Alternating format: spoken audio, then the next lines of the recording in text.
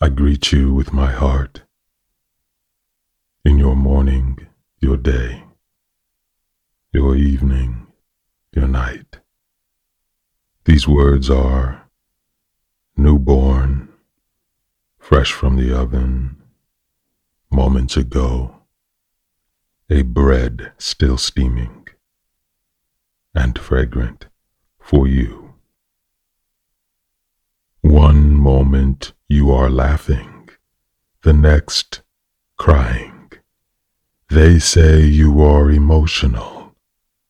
I say you are all the way alive and bathing in life's river, which is a water made of emotion.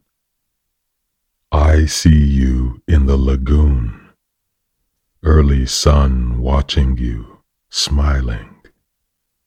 You are dressed only in a gown of water, water at your waist, glistening on your skin, adorning your eyelashes, beaded and dripping from your hair. Now you are in the waterfall, feeling everything you have ever felt at once, baptized in the truth of it. The gushing shower over you is receiving your most naked confession. All the feelings you never admitted, not to you or anyone, are pouring out of your heart. You are in shock that your heart could have held so much. It did not. All those feelings were stored in your bones, querida, stored in your marrow and corpuscle, held captive in your cells and neurons. Sheaths of emotion clenched your organs like a fatigued fascia that wanted only to be released. This soul water rushing over and through you now is your perfect masseuse. It touches your every plot of pain and bruise of memory.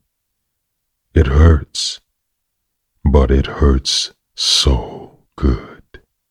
One moment you are laughing, the next you are the waterfall, releasing its entire volume of sacred music in tears. Your saltwater ocean spills into the freshwater lagoon, which rises and swallows your breasts. Birds in the canopy have arrived and are in awe.